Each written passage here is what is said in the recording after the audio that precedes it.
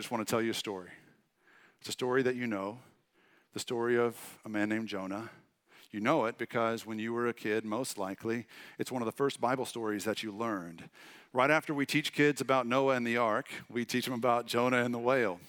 And just like we over-sentimentalize and kind of whitewash the story of Noah and the ark from, hey, everything died all at the same time, and we kind of domesticate it and we just say, hey, the animals were happy and there's a rainbow, like we do the same kind of thing with Jonah, I think, because we think Jonah is a story about a poor man who was swallowed by a whale and he lived in the stomach of the whale for 3 days and nights and then it all ended well. Like that's what we think Jonah is, when in fact Jonah is a story about a preacher who was supposed to share the word of God with a city, and he ended up running the other direction because he had some trouble in his heart about this call that God gave him to go and share the word with this city, Nineveh. When God came to Jonah, the preacher, and said, Jonah, I've been thinking about Nineveh, Jonah's gut reaction was, ugh. Why would anyone think about Nineveh? Least of all you, God. Why would you think about Nineveh? Ugh. Nineveh was the worst. For Jonah, Nineveh was the enemy. It was enemy territory. If you can imagine like your least favorite place full of your least favorite people, that was Nineveh for Jonah. Those were the bad guys. And Jonah believed he and the Hebrew people were God's good guys. And Jonah liked that dividing line between the good guys and the bad. And so Jonah did not appreciate God's mercy. And so he not only rejected God's call, he didn't just ignore God's voice. Jonah ran in the opposite direction of Nineveh. So Jonah was located here in Gath-Hepher and Joppa in that area. Nineveh was about almost 500 miles that direction. Jonah ran toward Tarshish, which was as far away as he could fathom at the time. After Tarshish, in Jonah's mind, was the end of the earth. That's where it just dropped off, right? That was as far as you could go. And so Jonah went running for Tarshish. That's how much he couldn't stand the idea of going to Nineveh. Now, it's crazy, I think. I think it's crazy to think about someone hating a city or a group of people so much that they would actually hope God won't save them. But that's exactly what's going on. We're going to read the story in a second. You'll see it for yourself. It wasn't that Jonah was afraid of going to Nineveh and preaching. It's that he didn't want the Ninevites to know God. And that sounds insane, especially considering as a preacher. And it would be crazy if not for the fact that it's also happened to all of us and in all of our hearts. If not for the fact that we all have a Nineveh in our hearts. And you can say, I love everyone. No one believes you, all right? No one really believes you love everyone and you want to spend eternity in heaven with everyone. No, you don't. Eternity is a long time to spend with your least favorite people. You all have a Nineveh, and so do I, right? Now, everyone's Nineveh can be different. It just depends on the type of person or the group of people that makes your skin crawl. And you know who I'm talking about, that group that you see on the news or on the streets of this city or on Twitter. If you ever wonder what your Nineveh is, just log on to Twitter for about half an hour and you'll find your Nineveh and you'll be someone else's Nineveh, because that's how the world and the human heart work. So everyone's Nineveh is different, but everyone has one for sure. Some people, just can't stand the idea of liberal hippies and don't want to hang out with liberal hippies for 5 minutes, much less all eternity. And if that's you and God came to you and told you to go to Portland and preach the gospel in front of Voodoo Donuts, you'd be like, ugh, hippies, with their granola and their agendas and their parades and all this stuff that I hate. Like, no, ugh, I'm not going to go. No, thank you. What's the opposite of Portland? I'll go that direction, right? So that's true for some people. For other people, they feel an equal amount of dislike or hatred or discord with conservative Christians, right? So this may not describe any of you. It might, who knows? But, for some people, if the universe came to you and said, hey, go to Jasper, Texas and preach, good vibes at First Baptist Jasper, you'd be like, no, thank you. Ugh. Some people, everyone has different Ninevehs. So some people don't like it when women wear pantsuits and speak their minds. Some people don't like it when immigrants cross the border and don't speak the language. As I have found on Twitter at times, there are many, many people who do not like or appreciate or value straight, white, Christian, cisgendered men like me, right? Like there are people that do not like heteronormative, Christian men, that kind of thing. And like there's a lot of vitriol in some circles toward people like me. Like I am someone else's Nineveh. We all have a Nineveh, and if we run from that idea, I don't think it does us or anyone else any justice. So your Nineveh might be one of the ones I've described already. Your Nineveh might be, a pride parade or a rally at the NRA. Your Nineveh might be College Station. Your Nineveh might be Austin, Texas, which brings us back to the hippies and their granola. Whatever your Nineveh is, just know that you have one. Jonah had one as well. His Nineveh was Nineveh, these enemies who were known by him and his people to be savages. They were known to be outlaws. They raped and pillaged at will. They did whatever they want. They were godless, heartless men. And God said, go there. And Nineveh was beyond the pale for Jonah. But Jonah realized because of something he went through, and you'll see it played out in just a moment, he realized he couldn't hide from God. And so he went to Nineveh and he preached the message there. And then the people in that city heard the message and they actually turned to God. They turned away from their wicked ways. They turned to God, and God salvaged the city. He showed them mercy. And you would think that Jonah would feel a sense of accomplishment, but all that he felt was disappointment with God. It's not fair, God, that you would love these people the way that you love me and my people. All right, this is what happened next, and this explains where Jonah's head is at. I'm going to start in Jonah chapter 3, verse 10. It's going to be on the screen, and you can see it there if you have your Bible and you're quick to find Jonah, which I would bet Jonah's a little hard to find. It's right around Obadiah. If you know where Obadiah is, you can find Jonah. Chapter 3, verse 10, and we'll continue through chapter 4, the end of the book. Here it is. When God saw what they did and how they turned from their evil ways, those are the people of Nineveh, God relented and did not bring on them the destruction that he had threatened. But to Jonah, this seemed very wrong, and he became angry. He prayed to the Lord, "Isn't this what I said, Lord, when I was still at home?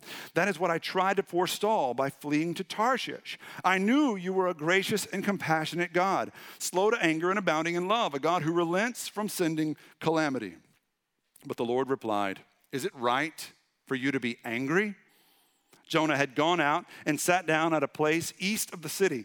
There he made himself a shelter, sat in its shade, and waited to see what would happen to the city. So the people have turned toward God. They've turned away from their sin. Jonah still just waiting with popcorn, just hoping to see some fireworks, that he wanted to see God destroy this city. He's just hoping against hope that God changes his mind. And then the Lord provided a leafy plant and made it grow up over Jonah to give shade for his head to ease his discomfort. And Jonah was very happy about the plant. All right. So, all right, you get it. Jonah suddenly has a plant to cover him. He's very happy about the plant. But at dawn, the next day, God provided a worm, which chewed the plant so that it withered. When the sun rose, God provided a scorching east wind, and the sun blazed on Jonah's head so that he grew faint. He wanted to die. But God said to Jonah, "Is it right for you to be angry about the plant?" Let's stay right here for a second. Do y'all see what God is saying? God's like, 10 minutes ago, you didn't even have a plant to cover your head. You didn't ask for a plant to cover your head. I gave you a plant to cover your head. It covered you through no doing of your own. And then the plant went away, and you're like, "Hey, that's my plant." Like there is a sense of fairness, and then there is a sense of entitlement, and there was a very thin line between, and Jonah was definitely erring on the side of entitlement. Jonah's like, "I deserve that plant. That's my plant." And God's point is, you didn't ask for it, but I gave it freely. And when it went away, you acted like you deserved it. Okay, let's keep going. So God says, is it right for you to be angry about the plant? And Jonah says, it is. It is right for me to be angry. And I'm so angry, I wish I were dead. So Jonah, clearly an adolescent, apparently. But I'm so angry, I wish I were dead. But the Lord said, you have been concerned about this plant, though you did not tend it or make it grow. It sprang up overnight, and it died overnight. And it should I not have concern for the great city of Nineveh, in which there are more than 120,000 people who can't tell their right hand from their left, and also many animals. You see, God in his mercy spared the Ninevites, but Jonah lamented for the time when there were insiders and outsiders, and he was an insider, and they were the outsiders. He was a good guy, and they were the bad guys. The darkest part of the human heart still craves the good guy, bad guy dichotomy. And we still want to see ourselves as good guys and those people as bad guys. We still want to see ourselves as worthy of the love and acceptance of God, but the people that are our Nineveh, not so much. And whenever God saved the people of Nineveh, Jonah's response was, it is not fair. So this is how all this ties into this conversation we're having this month. All month long, we're doing a series called Who Made God? It is about the questions kids ask about the Bible and about God. And I've been talking in interview style with groups of the story kids, and a few things have become very clear to me. First of all, these kids are way smarter than I was, and they're smarter than I am. Like these kids, they're backstage hearing this, but it's not to go to their heads. They're so much smarter than I was when I was their age, thinking about the questions that they're thinking about. One of the most common questions that I heard was, why is life not fair? Or why is God not fair? And what comes out of that question is this idea that kids come prepackaged, pre-wired with a notion of fairness. It's like they come that way. And I think that's a good thing, that they come expecting fairness from their authorities, because I think that speaks to their having been created in the image of God, right? So if you want to know how this works, just go check out a playground game of kickball when one team cheats and watch what happens. The other team will go to the teacher expecting a remedy. Or watch what happens when a father lets one of his kids play with his iPad for 10 minutes. And then the other kid finds out. And the other kid's like, where's my 10 minutes? It's not fair, right? So they come at this from a good place. The outcome of that line of thinking is not always great, right? So sometimes it turns selfish, sometimes it turns entitled. But the root of it, I think, is rooted in God, that expectation of fairness. Now, the dark side of that is that sense of entitlement, and that's where Jonah erred. Jonah erred on the sense of entitlement side. He was so blinded by his hatred of the other, so blinded by his hatred of Nineveh, that he could not see how all along God had been gracious with him, how all along he had been Nineveh to God, and God still saved him. Jonah is disappointed with God saving Nineveh on the heels of Jonah running in the opposite direction that God told him to run. Do you see how entitled he was? God said, go to Nineveh for me, point blank, just very clearly. And Jonah said, no thanks, I'm going to go this way. And then he can't believe that God would save disobedient people like the Ninevites, failing to see his own sin. I think the lesson for us in Jonah is that we should ask a better question. Given our mistakes, given our sins and the ways we've been blind to those sins and the ways we've chosen to highlight the sins of others, the question we should ask maybe isn't, should we expect God to be fair? Maybe a better question is, should we want God to be fair? If fairness means getting what you deserve, should we really want God to be fair? I think we should be very careful how we answer that question. I stand up here before you every single week in this place of preacher. Like, I've been ordained and I've been to seminary and got my master's degree in divinity. How awesome is that? Like, I'm a reverend, right? I wish I could be a very reverend. Those guys are my spirit animals, very reverends. But one day, maybe. But listen, I act like I've got it all together up here. Just spoiler alert, I don't. I'm going to let you down. You're going to be shocked. like by some of the thoughts that I have and some of the things that I say. Some of you have already been shocked by some of the thoughts that I have, things that I've said. I went to the movies last night, saw the worst movie. Just no redeeming quality, no Christian, no man of God should ever go see this movie, Hotel Transylvania 3. I'm just kidding. No, it was the Purge, all right? So I went to see the Purge. Don't go see the Purge, all right? So dropped my kids off to see Hotel Transylvania 3. Went in to see the Purge, full of sin. No shame about it for me. In fact, I was so shameless about it that I went to see the Purge with pockets full of hot tamales that I bought at Walgreens because I didn't want to spend $200 on hot tamales at the movie theater, which makes me a thief. Y'all, I am a thief. I have bad thoughts. I tell lies. I am no one to stand here and tell you how to live, but God gives me this opportunity anyway. Far be it from me to feel entitled. You see, my salvation is that leafy plant, right? That leafy plant that I didn't ask for, that was just given to me out of grace, and I should relish in the life that I have under the shelter of God. I should never stand up here high on my soapbox and judging everyone else. I should just be grateful that God has called me, because I was Nineveh once to God. And I think Jonah's lesson for us is that when we are at our worst, God chooses to give us his best. And when I have deserved a sentence for my crimes, God sent me a Savior. When we deserved judgment, God sent us Jesus.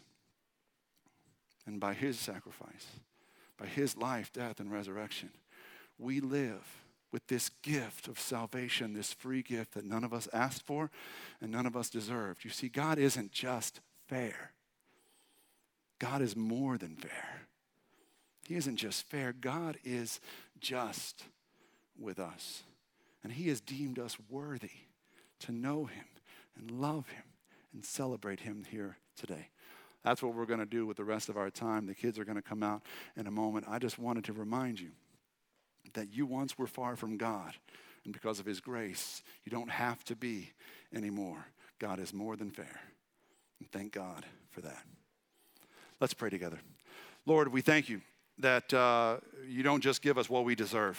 You give us far, far more, exceedingly and abundantly more than we deserve. We love you. Thank you for your mercy, and we just revel in the shelter of your love. We thank you in Jesus' name. Amen.